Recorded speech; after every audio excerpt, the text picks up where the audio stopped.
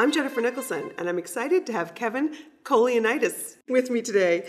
Kevin is a partner at KPMG. He is a Canadian co-lead for data and analytics and audit. He provides audit and advisory data and analytics services to clients in various industries. In this role, Kevin assists clients by utilizing their financial and non-financial data to interpret their data and provide new insights into the operational effectiveness of their organizations. Wow, that sounds really interesting. A lot different from the days when I was an auditor and we pretty much picked a sample out of thin air and tried to extrapolate it. Absolutely, to come up with a result, right? Exactly. No, absolutely. And, I look back on sort of my history at the firm and where I started. And, I was a bit of a baby way back when I started. I was a high school co-op student. Oh, high school co-op? High school co-op. Wow, I didn't even know they had high school co-ops. And I was in that era where the tech bust was happening in Canada. And... so around the 2000 era? 1999. Oh, yeah. Was the era. And I basically applied for university to get into basically computer programming, computer science, and accounting. And with that whole pattern happening and the bust, I said, I'll place my bets on accounting and auditing. And always a good place to start. Exactly. So that's where we started off and got there. And, as I moved through the firm, and I understood, there was around risk consulting and IT audit. So that was kind of a venture I got into. And as a part of that, I always loved computers as a child. I'd build my own computers. Really? Wow. Absolutely. Rip them apart, put them together, and, a big gamer and that. So, it kind of fit right up the alley around using analytics. Or back in the day, it was the old CATS lingo, right? Yes. Computer-assisted audit techniques. Oh, yes. And so, we obviously clearly have evolved since then. And now we're sort of in the realm of data and analytics, as well as looking at artificial intelligence and how artificial intelligence is going to impact our industry. So what is artificial intelligence? I know it's certainly the buzzword of the day, but what does it really mean? So you kind of look to the Webster's dictionary and it'll tell you, AI is the capability of a machine to imitate intelligent human behavior.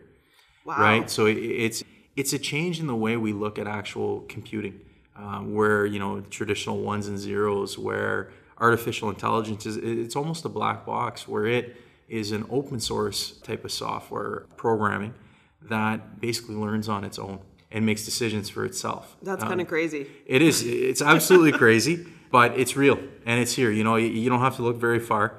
I own an iPhone. Jennifer, I don't know if you own an iPhone. Of course I do. Yes. Absolutely. So as soon as you turn Siri on. So do all my children, and they can't go very far without it. Absolutely. So, you're turning Siri on or using Alexa, that's AI. What is Alexa? I know I've heard that term as well, but I'm not that familiar with it. Alexa's Amazon's, I'll call it the equivalent of Siri in that, but it's their AI platform that they leverage. So it's funny how, sort of names get associated with these front-facing sort of, I'll call them bots or whatever the case may be. But yeah, absolutely. It's, we live it every day. You hear about driverless cars as an example, right? There's AI built into GPSs, right? I remember the old days using the paper maps to figure out where we need to go. Yeah, I don't know how we ever got anywhere back then. Exactly. But now we have GPS, right? And it helps us make decisions, and that gives us the solution. But the key thing to remember in all of that is human judgment is still a very important piece to the pie, right? Because ultimately the GPS system will give you sort of, here's the way to go. But if you understand where you're going and there's a better way, you probably make the judgment and the choice to go another way. Right. That makes sense. And I know it's like when your phone tells you you've got this many minutes to get home. Right. Like, how does it know where I live? Absolutely.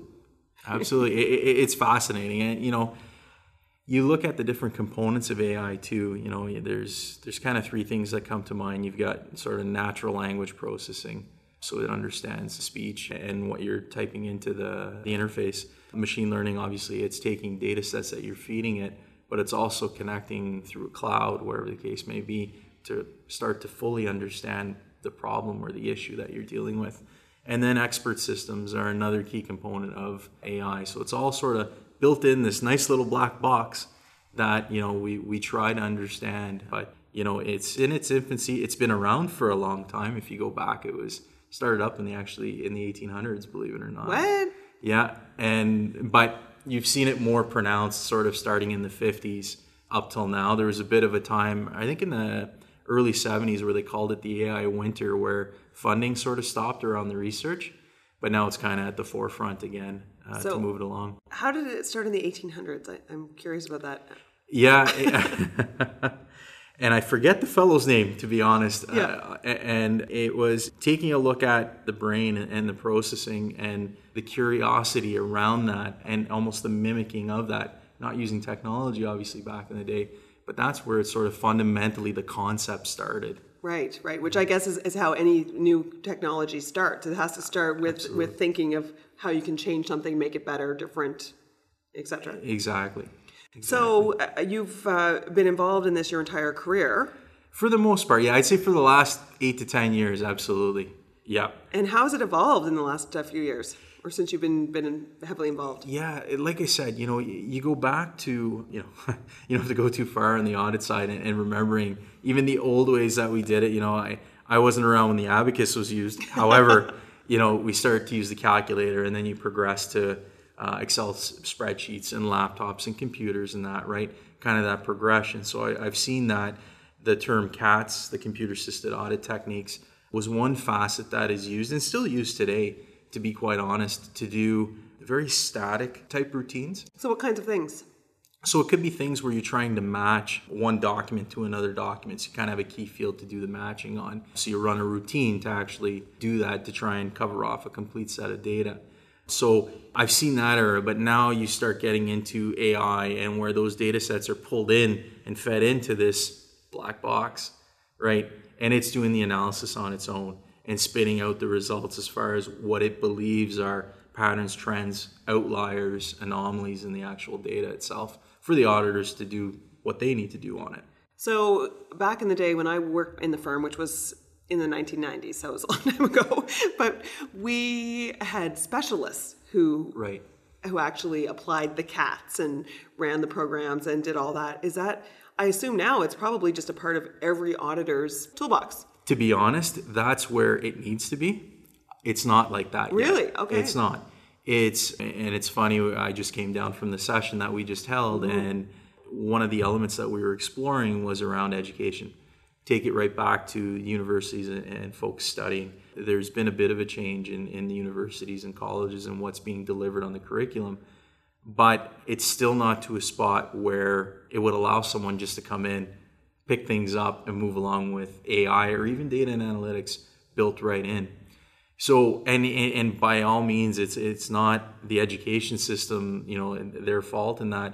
It's industry, it's the firms, it's collectively as an industry, we need to feed that information to our educational institutions to help us create and educate the young generation that's coming out to get them ready, because this is going to be a new reality for a lot of them. And it's funny, I was in the office there at the end of last week, and we had our new recruits coming through the offices. They're going through the interview processes and that. To me, it's always an exciting time of the year because you see the fresh faces coming in. You see the excitement from the younger crew, I'll say. I try to explain to them, like, they're coming through the fourth revolution. Our industry is fundamentally changing, and they're at the forefront of it. What do you mean by the fourth revolution? Absolutely. So if you go through the industrial revolution, you go through the cycles, we're at that fourth spot because of the technology. You look into AI and that's going to modernize and change. It's going to cut right through industries right across the board. And we're seeing it in different spots. You look at the healthcare sector. You look at examples they use chatbots, where it's kind of a user interface. It's almost like a nurse or a doctor that, based on natural language processing and what the patient is telling them, right, looks to its data and its information to actually help diagnose what's wrong with the individual. Wow. So this is someone, they're actually in a hospital and there's a robot that talks to them? Absolutely. Really? Absolutely. There's been test cases on it. There's test cases around using AI for CT scans, radiology scans, where all this information is being fed in, and they can pinpoint cancer. They can pinpoint blockages within the arteries of the heart, etc., more precisely than doctors can.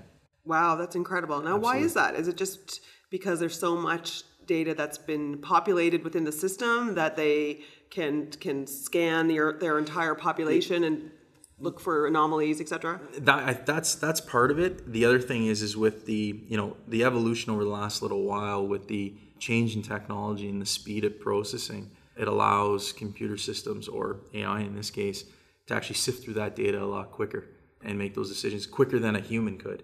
Once again, you start looking at, and the worry is always, oh my God, AI is going to replace us. Yeah, exactly. Right? And it's an element of actually helping us. It will never fully replace us. It doesn't make judgment. The human mind is a very special, I don't want to say organ, it's an organ obviously, but it's a very special, I'll say, piece of matter that is so complex that to try and crack that nut from an AI perspective, will it ever happen? Who knows? But with the way we see it, there's decision points that the AI will make, but ultimately the auditor, if we put it in that context, still needs to make the judgment whether or not that decision was appropriate or it made sense. Does it make sense? Does Exactly. it make sense, right? Yeah. And you're doing that on the same side of not fully understanding the decision pattern that the AI has actually done, because it's operating in, pardon me, that black box. Right. Wow. So when we turn it back to us as CPAs, what are the impacts that AI is having on the audit? Yeah, so, if I look at some positive impacts, for sure, we look at the analysis that we can perform. The velocity that happens at is exponential. You think about, I put my hat back on when I was kind of that junior auditor, right? We get sent out, we collect this data, it takes us a week to get the data formatted, put in place, run our routines and stuff. Absolutely. Where if you have the connectivity, and part of the challenge is the data quality. If you have the data quality there, the information gets sucked out, and instead of it taking weeks, it takes hours, it takes minutes to do the analysis. That's incredible. Right, which is huge. And have studies shown that there's a much better ability to find errors and fraud because of the use of AI? Yeah, there's actually, I'm going to throw a little punch out to a startup here in Ottawa, MindBridge, who has developed AI capabilities for journal entry analysis. Wow. And some of the studies that they've shown and some of the clients that they've trialed it on have shown how quickly they're finding patterns and trends from a fraudulent perspective, that from even a regular, I'll say, quote unquote auditor going through, they weren't identified, or in some cases they were partially identified, and there was others that weren't. It's there, it's here to stay.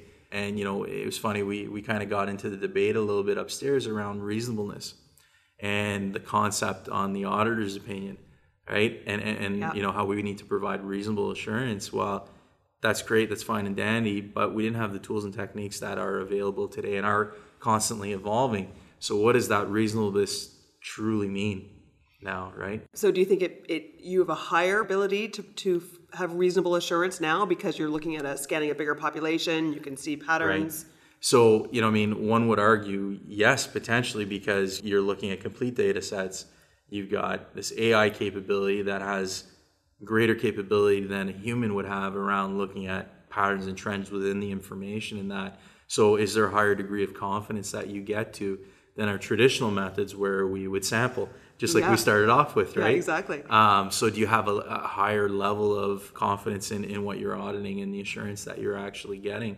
And it's kind of flip side too, because you put the hat on of your finance folks and the capabilities, like these capabilities that they could be using to monitor their own records and monitor their controls within their organization and the level of assurance for themselves internally. So there's tools that you can actually use internally in a company.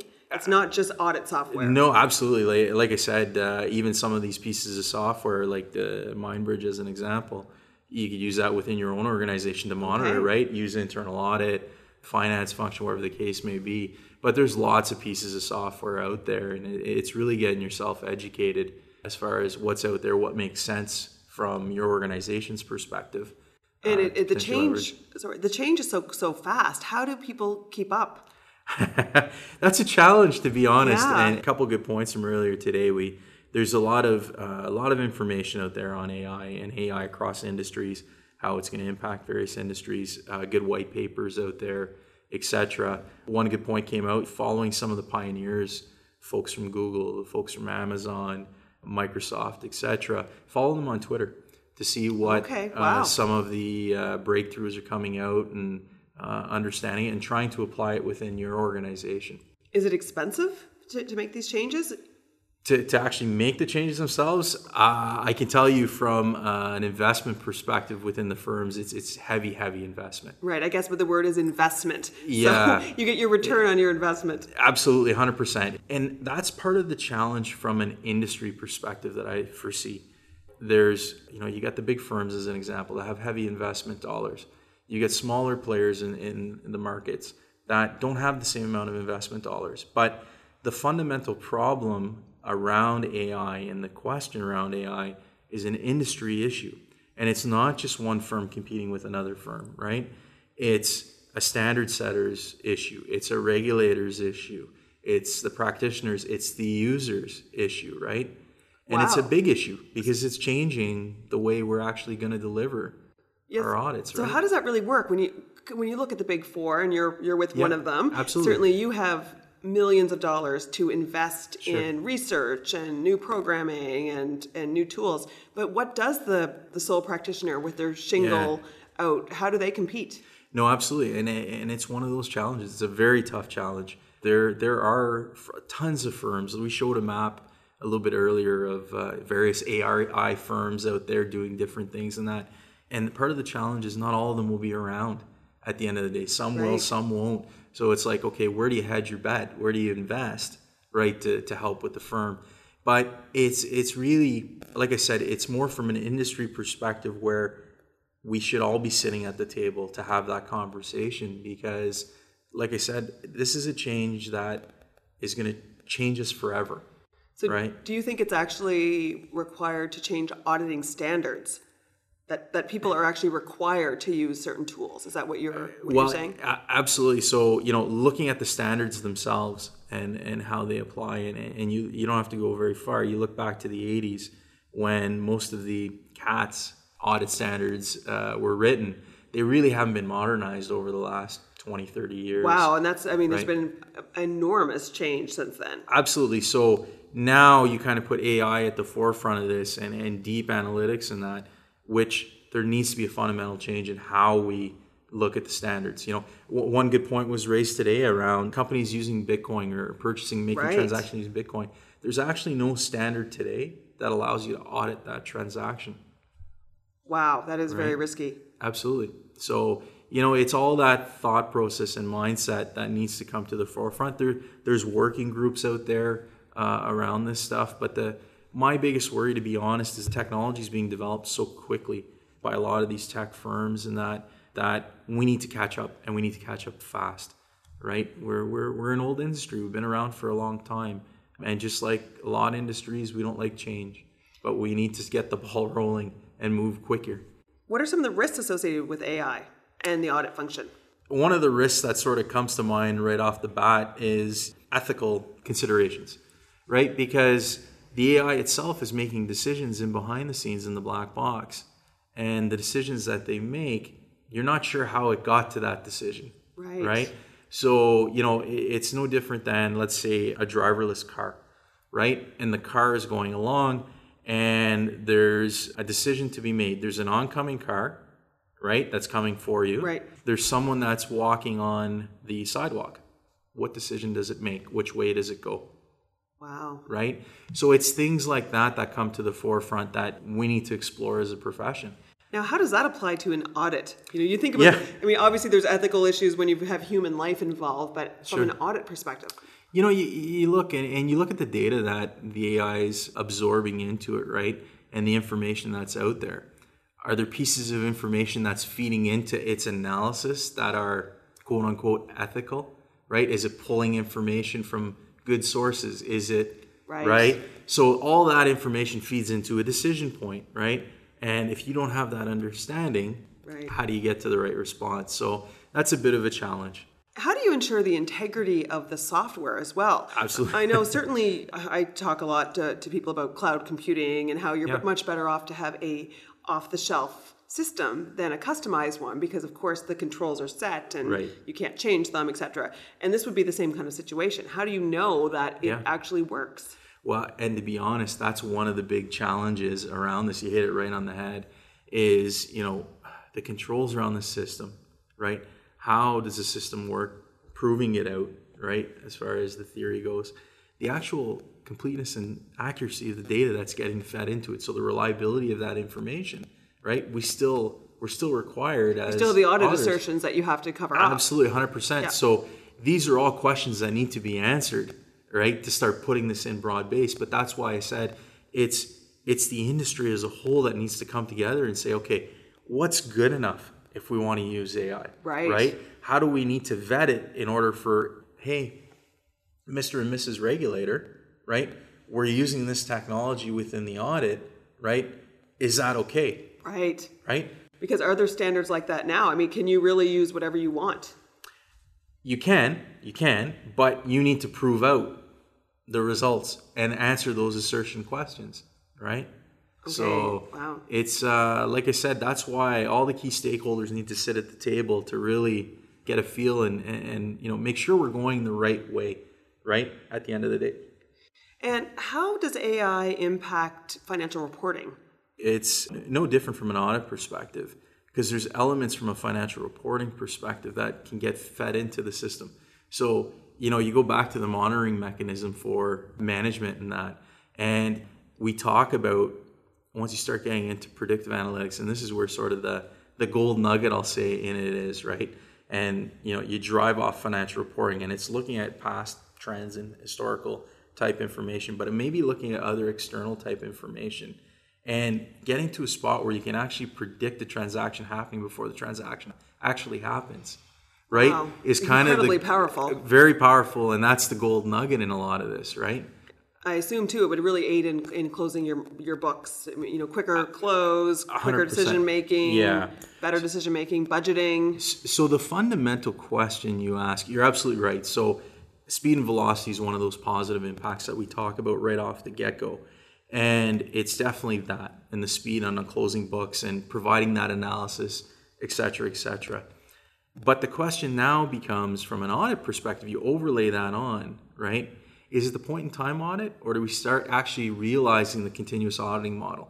And then the question becomes, from a financial reporting perspective, are you expressing an audit opinion on those financial statements now, or are you moving to providing an audit opinion on the underlying data of those financial statements? Wow, right? That's kind of a different concept. Shift. Absolutely. So it's a very interesting times anyhow. So to wrap up, what are some enablers that will help AI become a bigger part of our auditing world? Yeah.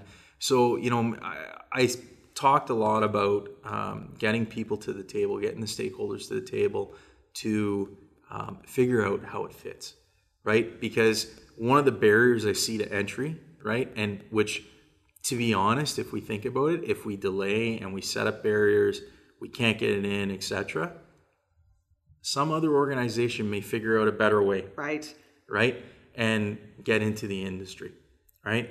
So we've got to figure out how we deal with the barriers and how we address those challenges. Another key element is around education and understanding of AI and what does it mean? What does it mean within your industry, within the audit profession? That's a bit of a challenge, and getting people excited about it, that this is important. You can't put the hat on that AI is going to take over my job. It's not. We need to use it as a tool, as a technique to actually provide the deeper quality audits that we always talk about and we want to get to. Right. This is our avenue. And hopefully it makes the job more interesting and engaging. Absolutely. For the humans that are still involved. Absolutely, because you look at patterns and trends, you look at value-added stuff that you can provide to your clients by looking at information this way. That's where you want to be. The old term around the trusted advisor, that's where you're getting to with this. Absolutely, and you always want to be the trusted advisor as opposed to the back office accountant who's ticking and bopping. Exactly. Great. Well, that's a great way to finish. Thanks so much for being with us today, Kevin. No problem. It's a pleasure.